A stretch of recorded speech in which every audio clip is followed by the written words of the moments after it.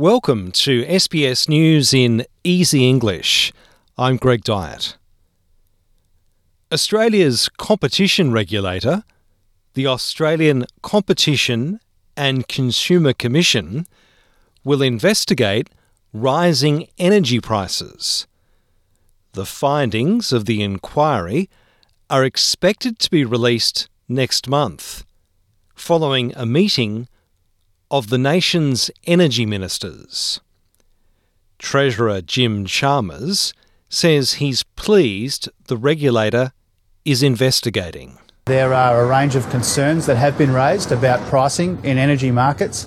We want to make sure that there's no dodgy behaviour making life even harder for families and pensioners in Australian industry.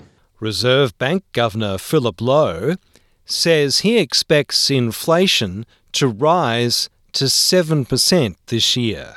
It's going to be some years, I think, before inflation's back in the 2 to 3% range. But it will, over the next couple of years, it will gradually come down, and that's what's important, that we chart this path back there and people have confidence that we'll do that. Mr Lowe says he doesn't think Australia is facing a major economic downturn. Australian children aged 5 and under could be eligible to receive a COVID-19 vaccination within a matter of weeks.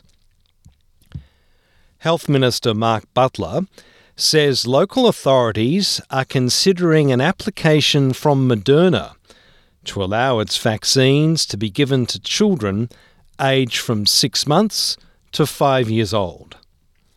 Mr Butler says it could be a month or two before vaccines for those aged under 5 are actually administered in the community. A United Nations meeting has been warned about the threat hate speech poses to the world.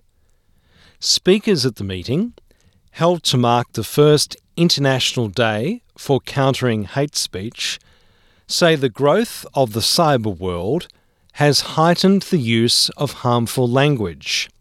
A Japanese court has ruled the country's ban on same-sex marriage does not violate the Constitution. Japan remains the only member of the G7 industrialised nations that does not recognise same-sex unions. A series of LGBTIQ+ equality organisations is opposing a decision by swimming's governing body to ban transgender athletes from women's competitions. Equality Australia CEO Anna Brown says the new policy needs to be reviewed. When you're impacting on human rights, where you're excluding and discriminating against people, it's really important that you take an evidence-based approach and only limit human rights when absolutely necessary and proportionate to the harm or risk that is attempting to be mitigated. And railway workers in the United Kingdom have decided to stop work as part of a campaign for higher wages. London Underground workers will walk off the job for 24 hours, demanding better pay and conditions.